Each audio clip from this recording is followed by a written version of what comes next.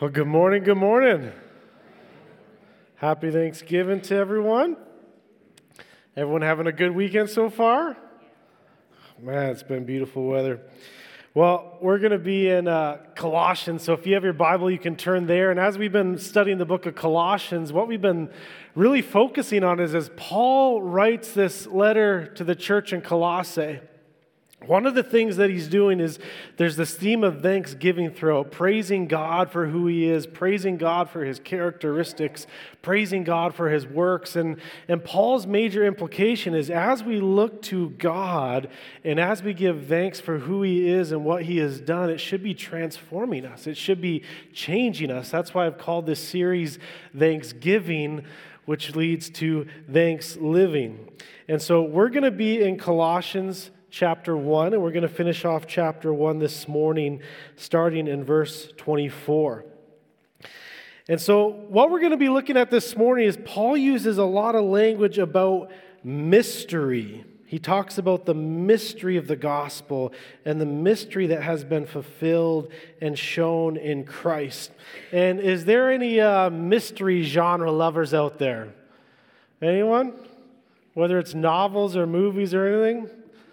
I love mysteries. And one of the reasons I think we're attached to mysteries is because mysteries sets this genre in our culture where we're in a process of discovering who someone truly is, right? When we watch those sort of murder mystery movies and there's all this wondering, well, who's the true murderer? This person seems so good, but are they actually evil? And at the finally end of the movie, you figure it out. And does anyone just have their mind blown at times? Yeah.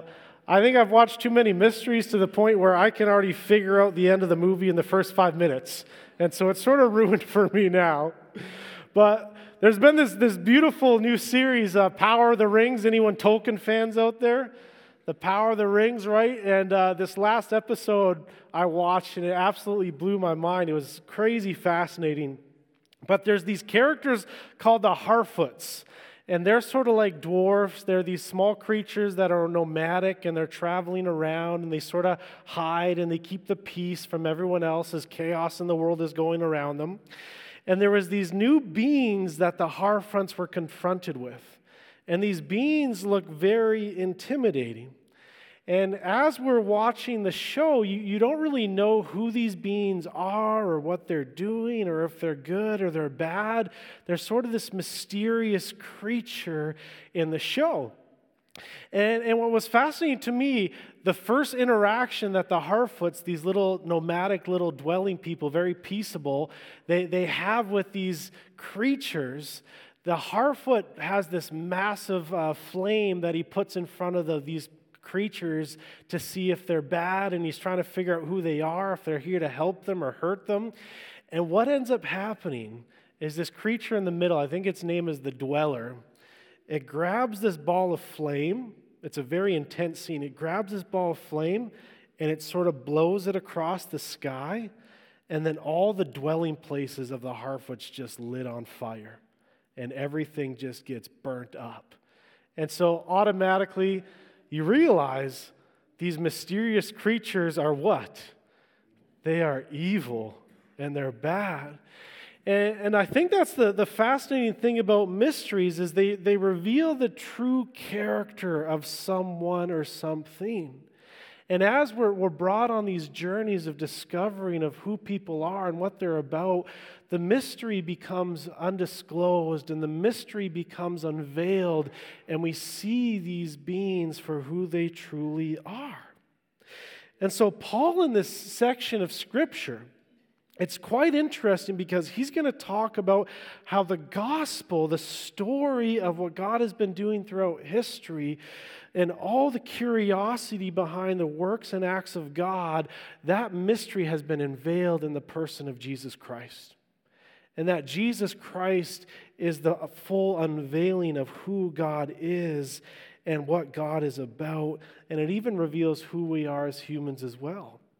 And so there's this fascinating mystery that Paul is going to be reading and reflecting on in this passage.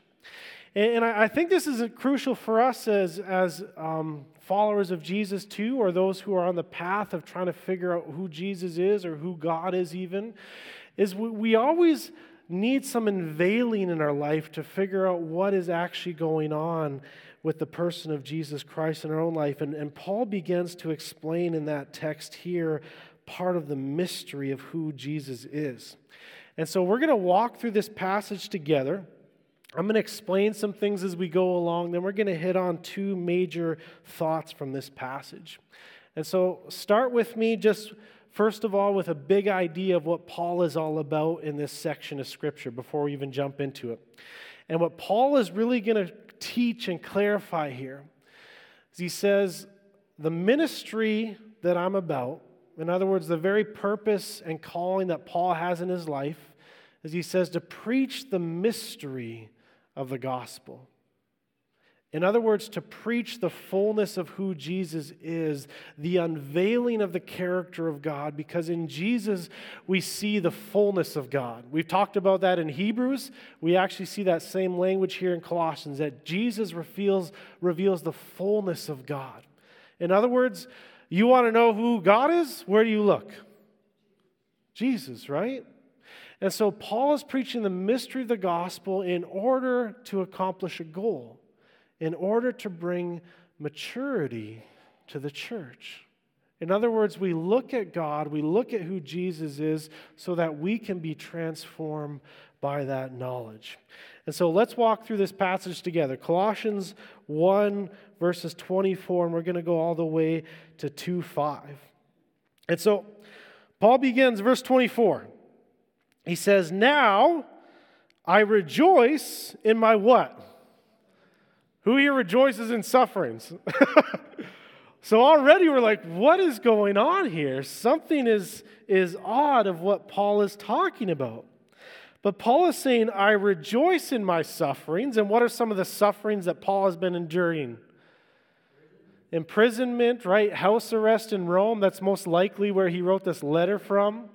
What are some other sufferings that Paul has experienced for the sake of the gospel? He's been stoned, beaten, shipwrecked, right? The snake bites, right? All these crazy things that Paul is experiencing because he's traveling throughout the world telling people who Jesus is. Now he says, I rejoice in all these things. In other words, all the suffering I'm going through, I rejoice for your sake. In other words, for the sake of the church in Colossae. And he says, in my flesh, I am filling up what is lacking in Christ's affliction for the sake of the body that is the church. Now, this is a big statement here. We'll probably talk about this a little bit more later too. But Paul is saying, I am filling up what is lacking in Christ's afflictions. Now, when we look to the story of Jesus Christ and his death, burial, and resurrection, we see what Jesus endured for our sake to save us, to love us, to bring freedom, to bring salvation. We realize that when Christ died on the cross, it was once for all. Amen? In other words, there's nothing to add to the gospel story. There's nothing to add of what Christ has done on the cross. He died for our sake and our salvation. End of the story. And so what is Paul talking about here? Why is he saying there's a lacking in Christ's affliction? Well, what Paul is saying is the suffering that Christ endured was for the sake of salvation. But now we as the church, we endure suffering for the sake of that salvation message spreading throughout the world. And he said, so the lacking part that Paul is talking about is the spreading of the gospel. In other words, what's the good news if no one hears it? That's what Paul talks about in other passages. If there's a bunch of good news out there, but no one hears it about Jesus, does it mean anything? No, people have to hear, people have to know. So Paul says, you know what? I'm suffering and I rejoice in my suffering. Why? Because the gospel is being spread. And he says this even bluntly, 25, of which I became a minister. In other words, of which I became a servant. In other words, this is everything I devoted my life to because God has stewarded it to me. And he says that was given to me for you to make the word of God fully known. In other words, my mission, my calling, what I serve my life to is to make sure that God, by His Word, is fully known. Now here's where he begins the conversation in mystery. Verse 26. He says, the Word of God fully known. Well, what is the Word of God fully known? He says, the mystery hidden for ages and generations, but now revealed to His saints. To them God chose to make known how great among the Gentiles are the riches of the glory of this mystery, which Christ in you, the hope of glory. And so Paul says, here's the mystery. Humans have been trying to figure out who God is and what God is all about through all of history. And yet the problem we have as humans is how could we ever know a God who is holy, who is set apart from us, unless He has revealed Himself to us? And the beauty of who our God is we have a God who actually desires relationship, desires to make Himself known. And throughout history, that's what we talk about. The story of the Old Testament is a story about God making Himself known, God revealing Himself. And now what Paul is saying is all the curiosity, all the wondering of who God is and what He's about has been finally climaxed. It's been finally fully revealed in the person of Jesus Christ. That is the mystery which we now, as saints, as the people of God, finally come to realize. What a gift that is, amen? What a gift that is that we have a God who not only desires to reveal Himself to us, but a God who comes in Jesus Christ to fully reveal Himself. And so I think this is crucial for us as well when I think about this, because if Paul is saying that in Jesus Christ the fullness of God is revealed, and Paul as an eyewitness to Jesus and many other eyewitness accounts of Jesus in the New Testament writers, that tells us something about where we find our sources for trusting who Jesus is, right? Which means that when we trust our sources for who Jesus is, where do we go back to? We go back to the apostles. We go back to the New Testament. We go back to the historical accounts defined then. And I bring this up because when we use the language of mystery, there's so many movements, especially in our North American culture, of trying to redefine Jesus, aren't there? I mean, there's major movements like Mormonism, there's major movements like Jehovah's Witnesses, there's major movements like Islam that tries to redefine Jesus and reframe Jesus and give us a flawed understanding of Jesus, and it's under the scheme of the mystery has not yet been fully revealed. And yet what is Paul saying right here, the eyewitness of Jesus? The mystery of God has been fully revealed in Jesus Christ. Who God is has been told. This is the source to where we find who Jesus is. And this is why he goes on to say, Him we proclaim. In other words, Jesus we proclaim, warning everyone and teaching everyone with all wisdom. In other words, there's warning. In other words, there's false things that are believed about Jesus and things that are true that need to be taught, things that are wise. And here's Paul's goal. Here's Paul's goal of gospel proclamation, that we may present everyone what? Everyone mature in Christ. Everyone mature in Christ. We'll talk about that a little bit later. He says, for this I toil, struggling with all His energy that He powerfully works within me. In other words, God empowers Paul to be a proclaimer of the gospel, to bring maturity to the church. And then Paul goes on to say this in the rest of the verses from chapter 1 or chapter 2, verses 1 to 5. He says, for I want you to know how great a struggle I have for you. Isn't that beautiful? Paul has never met this church, by the way. Paul doesn't know these individuals personally, but he knows that the gospel has been planted and he cares about the health and vitality of the church. So he says, I want you to know how great a struggle I have for you and for those at Laodicea and for all those who have not seen me face to face, that their hearts may be encouraged, being knit together in love. In other words, Paul is praying for unity in the church, and to reach all the riches of full assurance and understanding and the knowledge of God's mystery, which is Christ. And here's the wild thing. I think this is such a powerful little phrase that Paul uses, because usually when we watch mysteries, there's some unveiling, and sometimes it's like a murder mystery, or sometimes it's like a discovered treasure that needs to be found. And here Paul is using this language of a treasure to be found because he says, the knowledge of God's mystery which is in Christ, in whom are hidden all the treasures of wisdom and knowledge. Isn't that wild to think about? That all the wisdom and knowledge that we strive for as humans is ultimately revealed in Jesus Christ. Why? Because we talked about a few weeks ago, because Jesus is the creator and sustainer of the cosmos. And if Jesus is the creator and the sustainer of the cosmos, he knows how everything should be run and operated, and what is good, what is holy, what is beautiful, what is honoring. And so everything that we're created for as humans is found in knowing Christ and all the treasures of wisdom and knowledge that are in him. In other words, all are seeking for purpose, all are seeking for meaning, all are seeking for value, all are seeking for identity as humans is found in Christ. And Paul says this in verse 4. He says, I say this in order that no one may delude you with plausible arguments.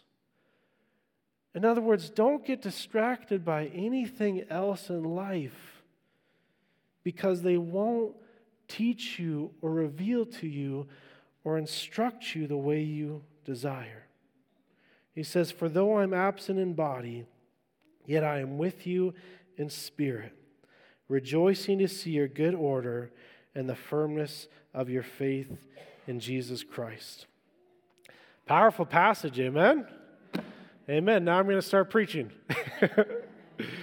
So I want to take two major thoughts from here. I mean, there's a lot to comprehend in this passage, but I want to focus on two major thoughts. And the first one I want to focus on is something that Paul brings up.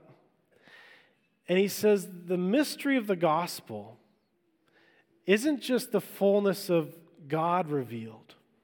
Isn't just the fullness of Christ bringing the climax and the story of the cross to what God is about. But Paul says not only is Christ himself the mystery, but Christ in you is the mystery. He tells that to the church. He says this is the mystery, that Christ is in you.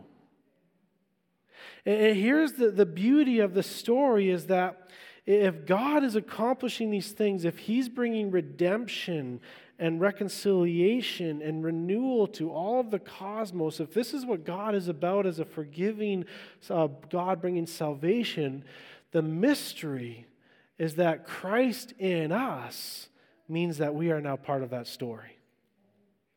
And that we, as Christ empowers us, become agents of renewal, agents of reconciliation, agents of love, agents of justice, agents of peace, so that the world can be transformed around us.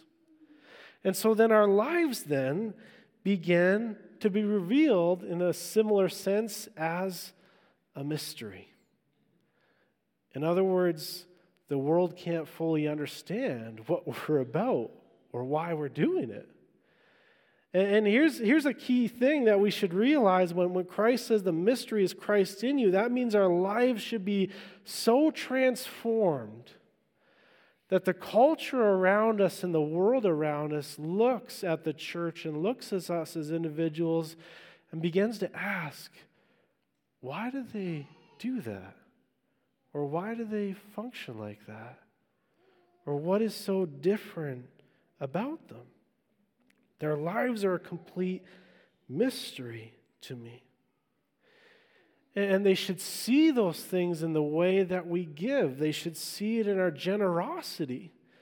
to the point where sometimes we as the church can be so generous it seems illogical. And people ask, why? Why would you do that? It should come in terms of the ability for us to forgive when people have harmed us or hurt us. And people ask, why could you forgive that person, or how did you forgive that person? I remember there was the tragedy of another church shooting in the States a number of years ago, and it was a young white man who shot up a black church.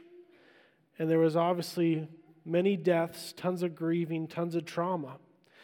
And as one of the witnesses on the stand, she took time to actually have a statement of forgiveness to the murderer. And I remember all the news outlets in the States were all questioning, how could this happen? How could you forgive someone like this? And the only answer is the mystery of the gospel, amen? Because we have been forgiven so deeply that we can forgive so deeply. And so it shows up in our generosity. It shows up in our forgiveness. For Paul here, Paul brings up that illogical statement of rejoicing even in his sacrifice, in his suffering. And the question of how the mystery of our lives is, how could you have so much sacrifice in your life? How can you rejoice in your sufferings, in your hardship? Because the mystery of the gospel. And so Paul becomes this agent to teach us and to tell us by God's word is that we need to realize that Christ in us means that we become a very mysterious people. And I don't mean mysterious as in the start of the movie when you're figuring out what's these people about, but mysterious at the end of the movie is, wow, this person was not like I expected at all, and look at all the good and beauty that came from them. And so Christ in us is the mystery. Now, Paul gives us another insight that we need to think about. So that's the mystery. The next major theme that Paul begins to talk about is the purpose of Paul preaching the mystery of the gospel is so that what would happen? Do you remember the beginning, the big idea? So that the church would be matured. So that the church would grow in maturity. And there's a lot that could be said about maturity. There's a lot that could be said of what it means to be a mature person in Christ. Len in Sunday school this morning actually had a really good reflection on what it means to be a mature follower of Jesus. And the simple answer he gave was just a mature follower of Jesus is someone who trusts Jesus in all aspects of life and allows God to speak to them and to work through them and entrust our care to Him.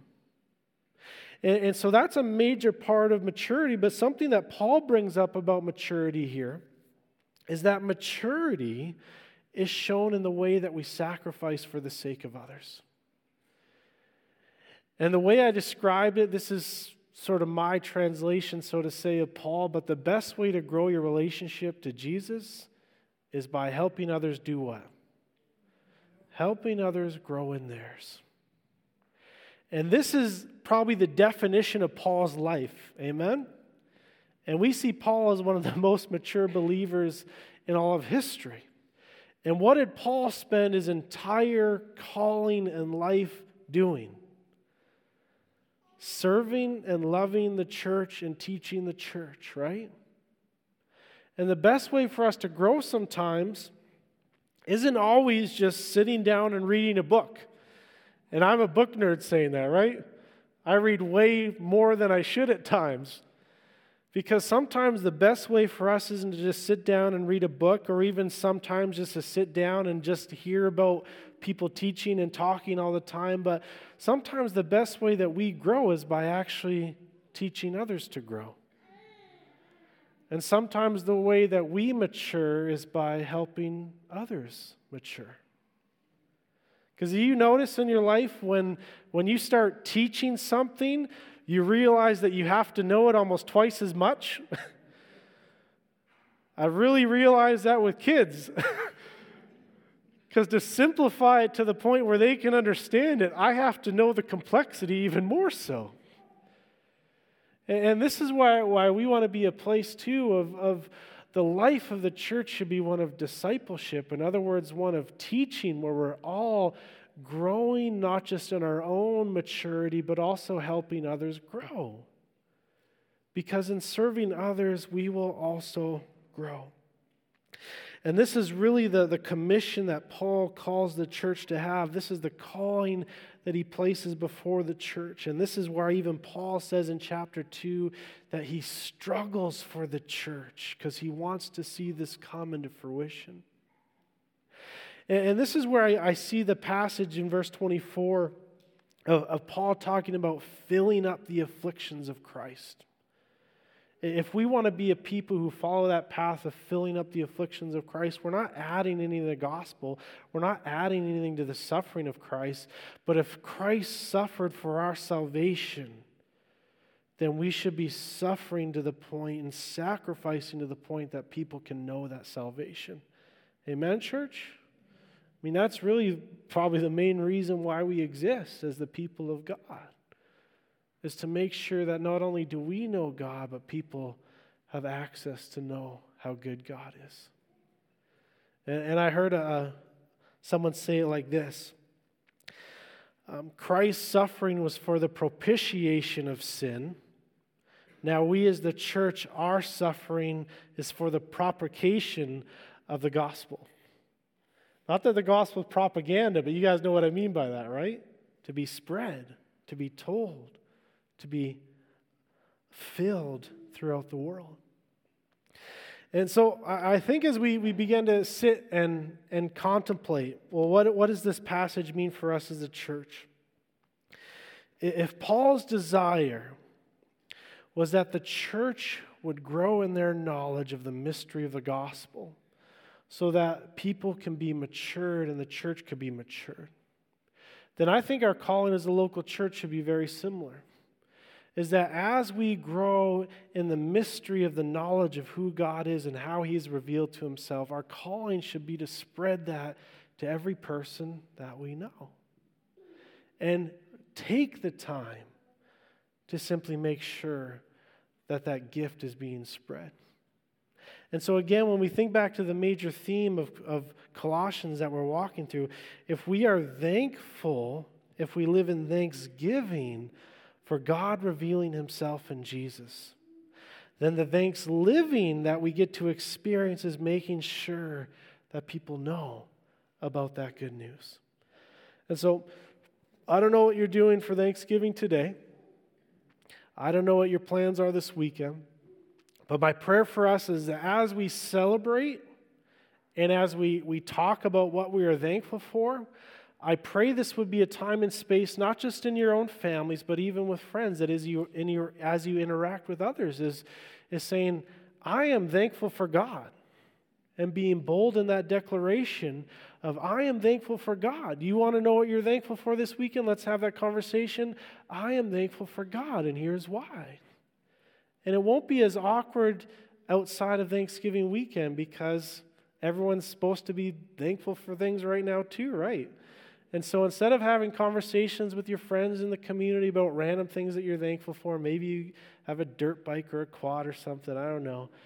But bring that conversation a depth of seriousness and saying, you know what, I am so thankful for who God is, and I desperately want you to know what He's about. And so let's pray to that end. Please bow with me. I'll call the team up too. Gracious Father, we have so much to be thankful for in You. We look to You as a God who has revealed Yourself to us, and we have found that You are a good, loving, merciful, forgiving God, and that You are a God who desires to restore and to heal a relationship with us. And so I pray if there's anyone in this room today, if there's anyone watching online that hasn't experienced that restoration with You, Lord, I pray that You create a path for them. I pray that You would open up conversations, even with me or others in this room, about what it means to know and experience Your goodness and Your salvation. And I pray for us in this room who will know the goodness of who you are and have experienced your love and mercy and grace. And as we live in thanksgiving, and as we celebrate the mystery of the gospel being fulfilled and unveiled in Jesus Christ, that it would not stop at mere celebration. Lord, that it would transform our hearts and our minds so that not only we would be transformed, but we would be agents of transformation to others. So that we wouldn't just experience your love and justice and grace and mercy and forgiveness of our own lives, but we'd want to make sure that everyone can experience that as well. Because we know how good you are. We know your love. And Lord, be with us to be agents of that love this weekend. And so we come before you in thanksgiving, our gracious God. May you change us. May you transform us. May you mature us by that good news. Thank you, Jesus. Amen. Amen.